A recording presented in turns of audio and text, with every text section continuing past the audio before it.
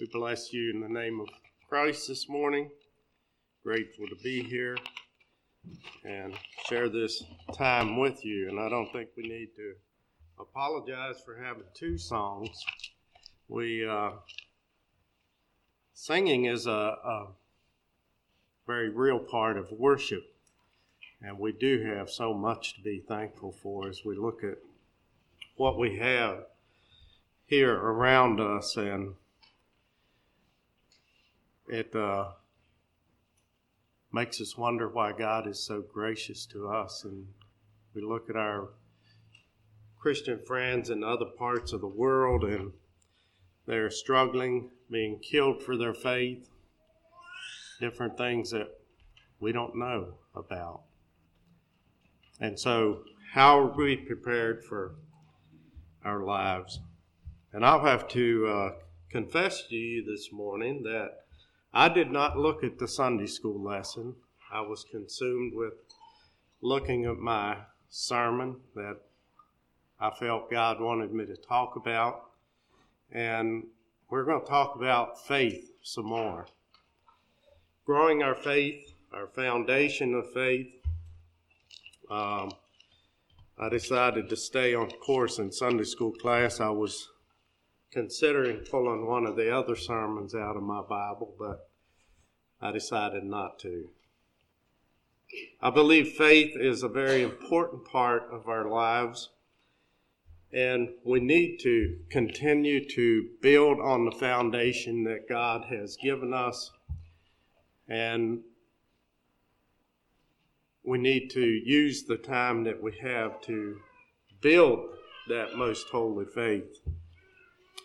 Galatians 5:1 says, "Stand fast, therefore, in the liberty wherewith Christ has made us free, and be not entangled again with the yoke of bondage." There is a freedom that we have in learning to know God that the world absolutely doesn't understand. And they wonder why we enjoy this, what they might call a boring life. Why we're not interested in all the things that the world has to offer. And I guess the question to me or to you is, do we ever have a hint of questioning what God has set forth in His Word, His promises that He's given to us? Do we look at the world and in the least think about a little bit of compromise, a little bit of, we'll look at different things in Scripture and think about that compromise. Proverbs reminds us, 4:23, says, "Keep thy heart with all diligence, for out of it are the issues of life." I believe those doubts, those hindrances in our life begin in our heart. It begins in maybe wavering in our faith a bit. And I would like to look at the life of Abraham, look at somebody that has challenged us to consider where we might be with God in our walk of life. You can turn to Genesis chapter 11. We'll begin here by looking at a little bit of his life.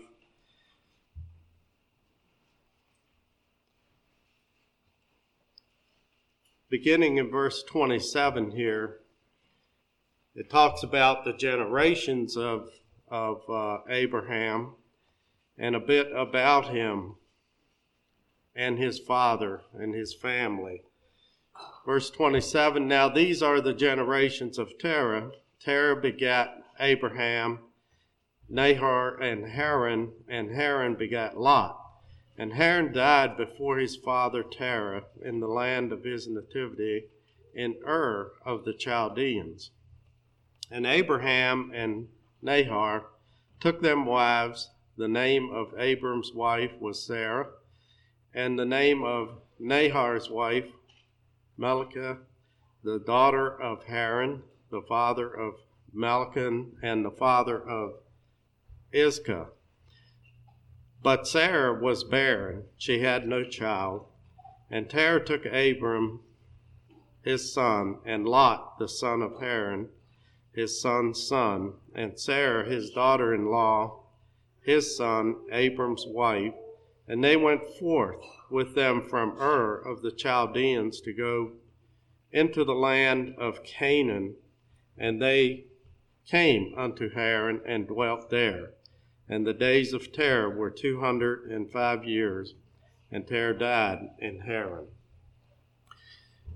Abraham was living among pagan people when God found him. He was living in Ur, the Chaldeans, sitting near the present Nasiriyah, south of Baghdad in Iraq. For an unstated reason here, it says that Abram's dad picked up the family, including Abraham's wife, who mentions that she was barren. I think that bears a bit of history there that we can think about, and started toward Canaan. When they reached Haran, which was also a city, that's close to the border of Syria in the modern day Turkey. They stopped there, and it says they lived there. It seems like they stayed there for a while. They lived there. And that's where Terah would have died. And then if we go to chapter 12, beginning in verse 1, Now the Lord said unto Abram, Get thee out of the country, from thy kindred, and from thy father's house, into the land that I will show thee. And I will make of thee a great nation, and I will bless thee, and make thy name great, and thou shalt be a blessing. And I will bless them that bless thee, and curse him that curses thee.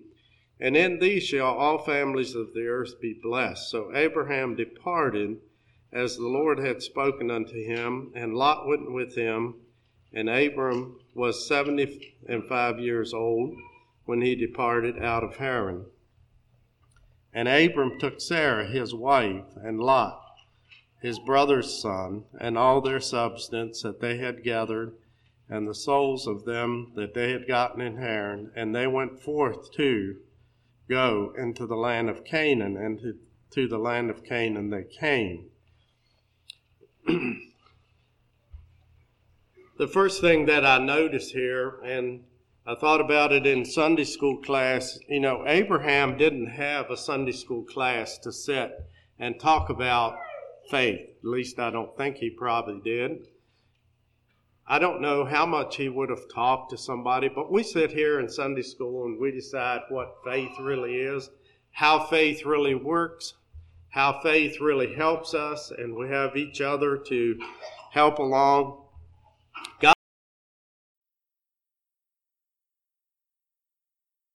God came to Abraham and he said, I want you to move out from your family, from everything you have, move out from your kin, your home, and I want to bless you in a special way. Now we find that Abraham departed. He decided to go. He didn't make any effort to stay, it doesn't appear. Abraham was ready to move out in God's word that he gave to him. He was ready to leave his kin, leave everything behind. And God made promises to Abraham that he will bless him if he does this. I will make of thee a great nation. I will bless thee. I will make thy name great, and thou shalt be a blessing to other people. He also said he would bless those that bless him and curse those who would curse him. And so as we see Abraham moving out, he moved in faith. He didn't question God. And after a series of travels and trials, and we could look at a lot of those, and I'm not going to this morning, God promised Abraham, I will make your offspring as the dust of the earth. That's in chapter 13, 16. God also told him, your reward shall be very great. And in chapter 15 and verse 1, Abraham questions the Lord, and he says, what will you give me, for I continue to be childless? After these things, the word of the Lord came unto Abram in a vision, saying, fear not, Abraham, I am thy shield and thy exceeding great reward. And Abraham said, Lord God, what wilt thou give me, seeing I go childless, and the steward of my house is this Eliezer of Damascus?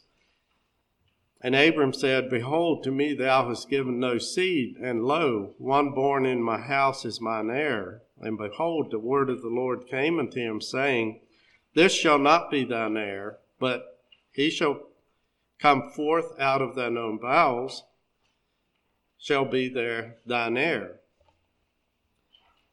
And he took him out, and he brought him forth, and said, look now into heaven, and tell the stars, if thou wilt be able to number them.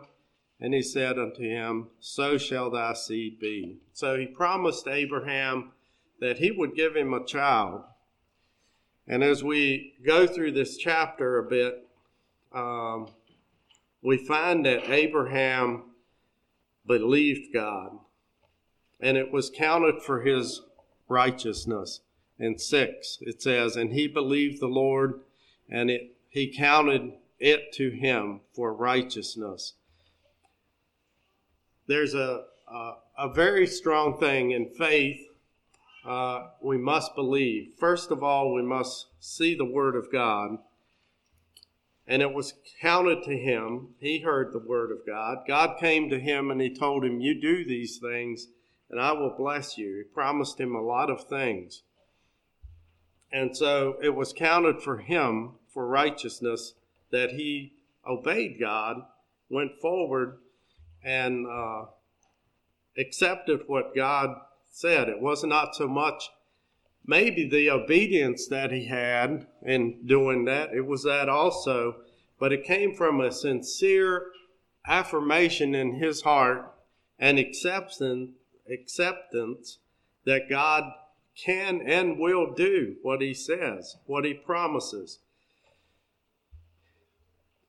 That word also sometimes is rendered credited or reckoned. The righteous is not from works of obedience, but from believing, from faith and trust in God. In chapter 15 here in verse 17, God had told him to make a sacrifice as a offering to God, and God was letting him know that he accepts him there. And it came to pass that when the sun went down and it was dark, behold, a smoking furnace and a burning lamp that passed between those pieces, the offering that he had made. In the same day the Lord made a covenant with Abraham, saying, unto thy seed have I given this land, from the river of Egypt unto the great river of Euphrates. And then it goes on to say of all the people that he was going to give to him. These were the promises that God made to Abraham, and he believed them, and he moved forward. And now as we look back on all the promises that God made to Israel, or to Abraham, I should say, we can see that many of those were fulfilled. We look at them and truly, God was righteous. He did what he said he would do. And so then going to Romans, if you want to turn to Romans chapter 4, Paul talks a lot about, he uses this whole chapter to talk about Abraham. I'd like to look at some of those things and how he's explaining here the difference between believing by faith versus working to be accepted by God. beginning in verse 20 here.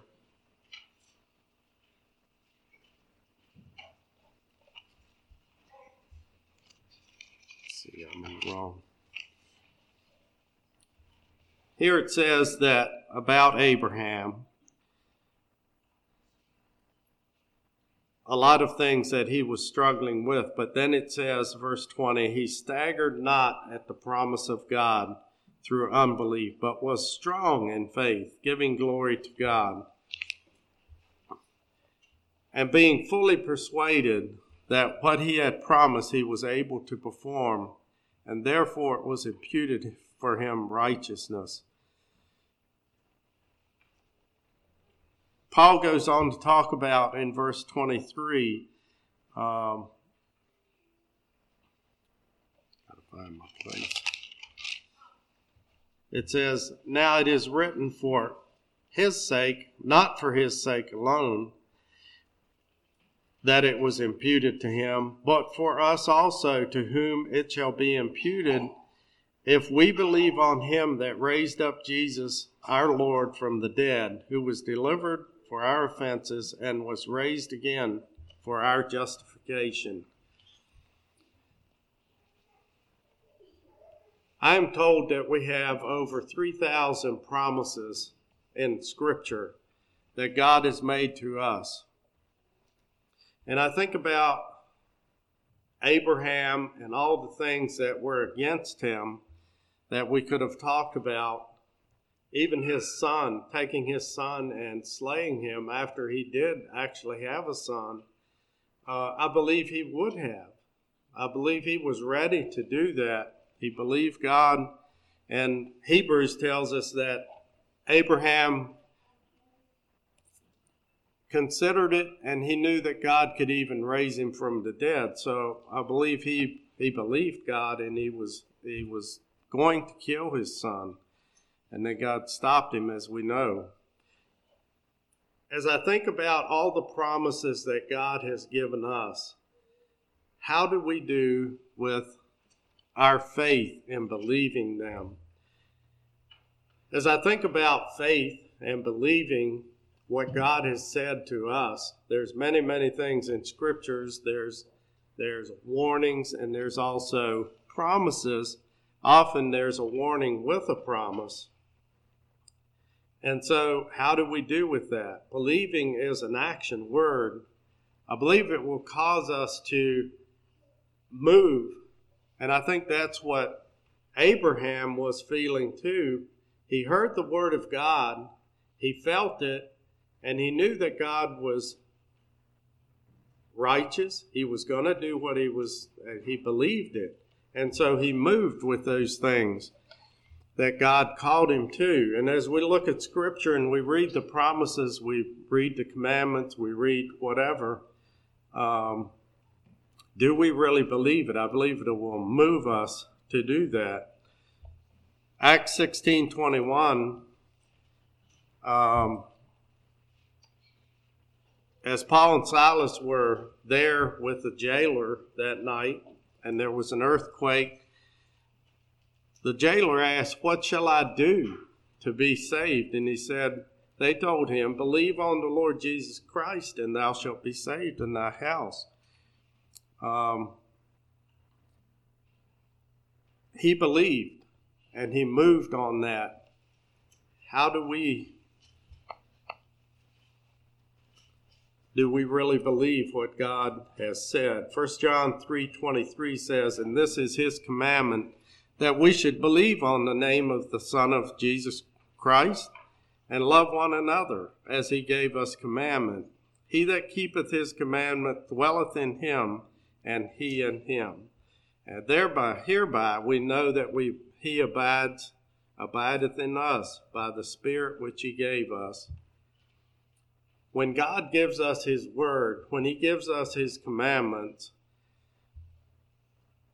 do we move on those commandments? Do we continue to do his commandments? This is the way that we know that God dwells in us. If we keep his commands, hereby we know that he will abide with us by his Spirit, When we abide in Christ, when we move at his commandments, when we do the things that we believe God is calling us to, then his Spirit will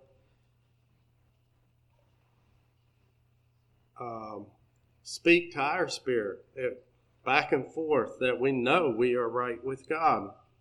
And the question for me and for you is, do we stagger at the Word of God? Do we sometimes question the Word of God? As we look among ourselves, and we talked about it a little bit, and to what we consider conservative Mennonite churches, sometimes things don't stack up for what they say they want to do. Do they stagger at the Word of God? Do they begin to not believe it? Is their faith growing slack?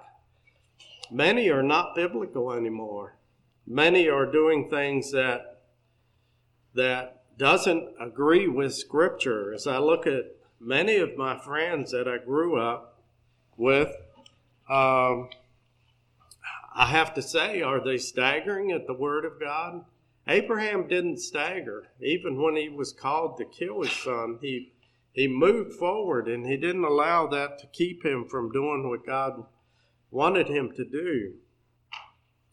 I believe we can look at people around us, churches around us, that are staggering at the Word of God. Think with me a bit, and it was commented just a little bit in Sunday school in the Garden of Eden. Satan did not tempt Adam and Eve to murder. He did not tempt them to lie or to steal. What did he tempt them with? To question the Word of God. Did God really say that? And I think that's what we're dealing with today, is we are beginning to doubt the Word of God. The problem is many times we don't come back to the Word of God to verify what we believe. We don't come back to the Word of God and say, what has God really said? Often it's what people believe in themselves, what preachers preach, what people say. They don't come back to the Scripture and say, well, this is really what it says, and I will believe this because this is what God said. Many times they would say, well,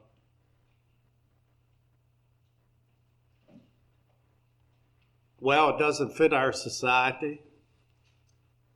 That's not what society thinks about today. It's not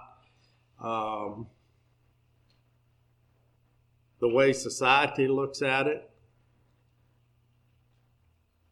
There's things that we can look at and, doubt the Word of God, as Satan said to Eve. He said, you will not surely die, but your eyes will be open. Open to what? What Satan did is planted a doubt, a seed in the mind of Eve, Adam and Eve. And that seed conceived, and it grew, and it became stronger, and it had a bitter end to it. And so Satan is attacking the church today in many different ways, in subtle ways, and some are not so subtle. And yet, we justify the things, or they are justified, because it doesn't fit our culture today, or that's not practical, that's not the way that people look, our generation looks at different things. But as we look at the Word of God and we measure our lives and our faith according to Scripture, then we must say it's practical for every generation. It doesn't become unpractical for certain generations or as we continue.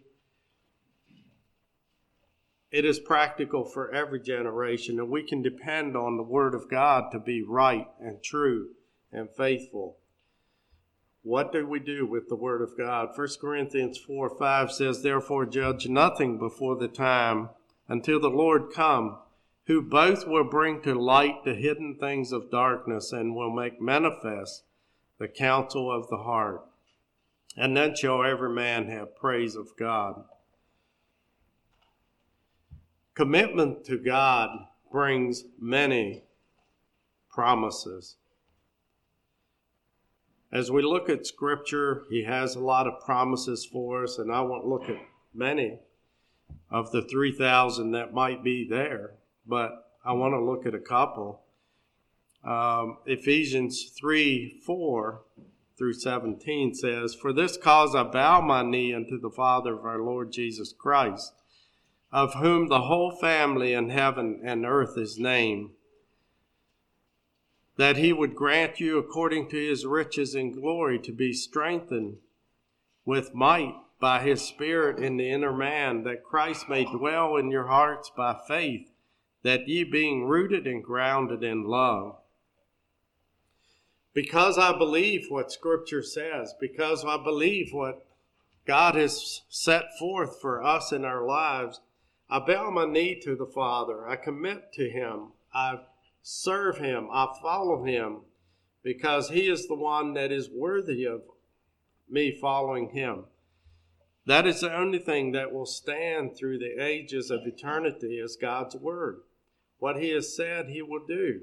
As we look all through the Old Testament and how He made promises to the children of Israel, to other people, and He moved.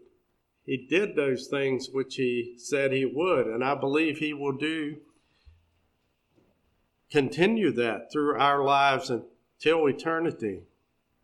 And so I'm willing to bow my knee to the Father, the Lord Jesus Christ, give my life to Him, because He is the only one worthy of that.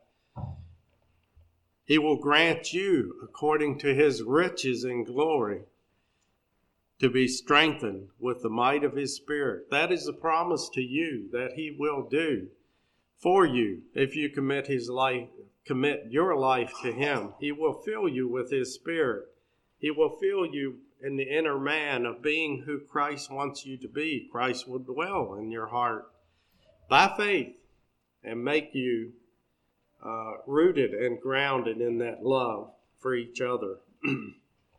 And so we're willing to give our hearts and lives to Christ. Jesus said in Matthew 7:7, "Ask and it shall be given to you. Seek and ye shall find. Knock and it shall be opened unto you. For everyone that asketh receiveth, and he that seeketh findeth. To him that knocketh it shall be opened."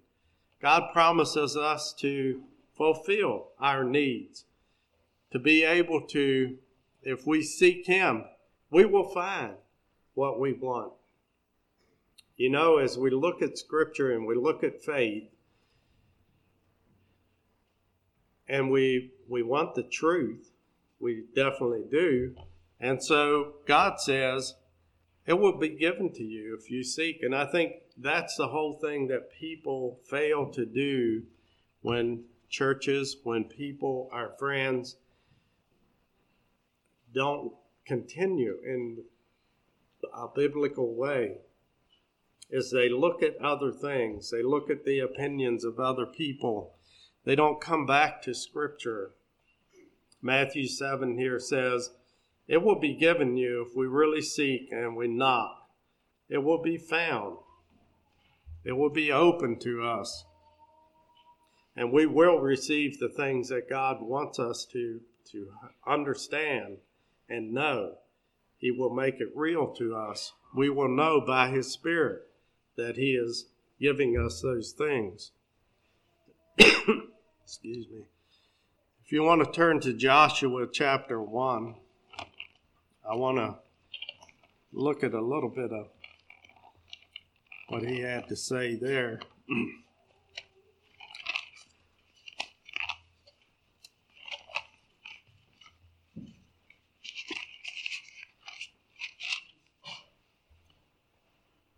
This was after the death of Moses. Excuse me.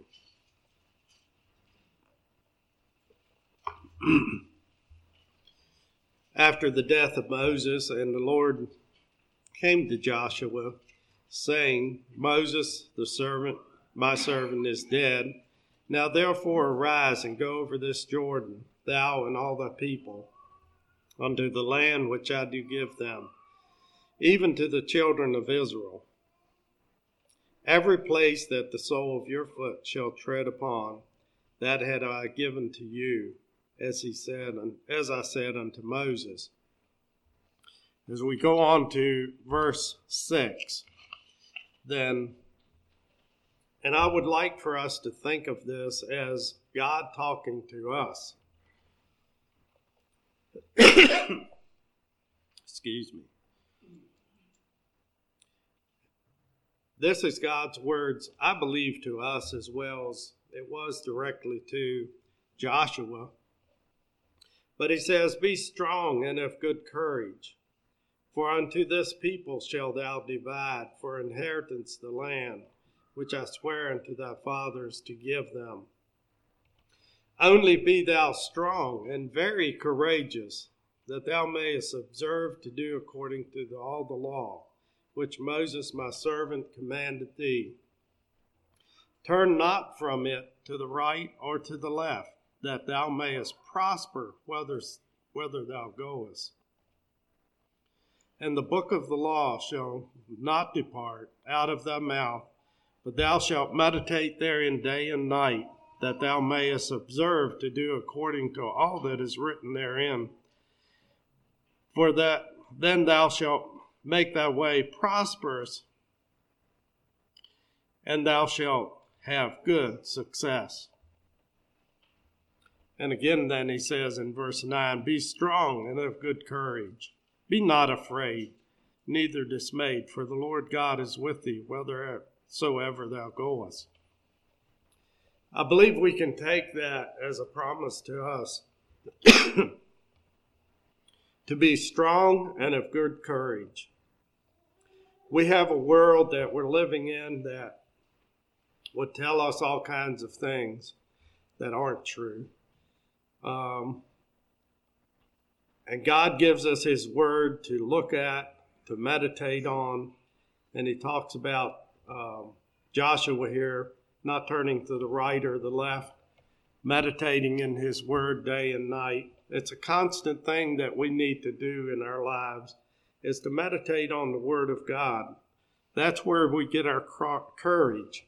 That is where we learn how to be strong in God, in Christ. He will be there with us to guide us. He will give us an inheritance. We have heaven to look forward to if we turn not from the right or the left.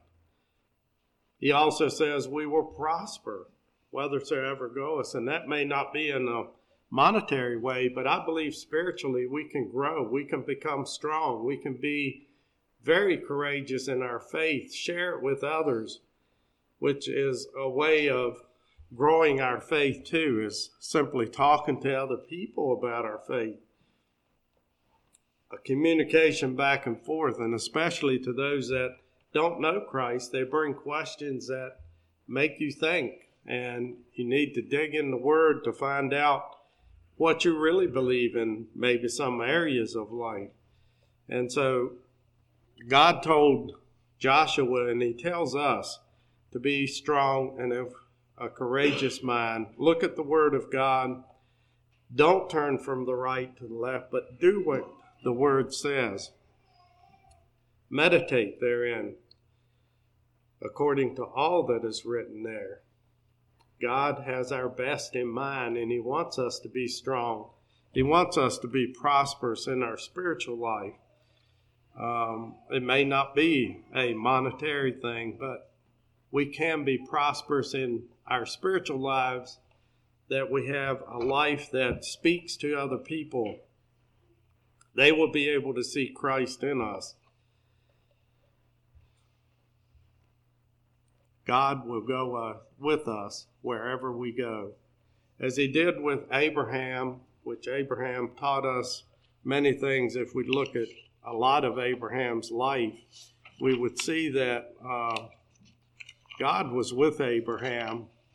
He prospered him. He lived a good life. And he was able to do God's commandments. And it really was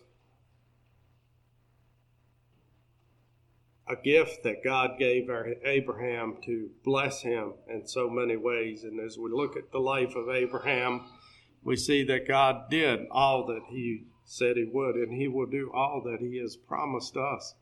All the promises in Scripture he will fulfill. And someday we can sit in heavenly places together, just as we did in Sunday school class, and even better, much better. So God bless you as you continue to grow in your faith. Make that foundation strong. Make it something that will last through eternity with Christ. God bless you. Let's have a song.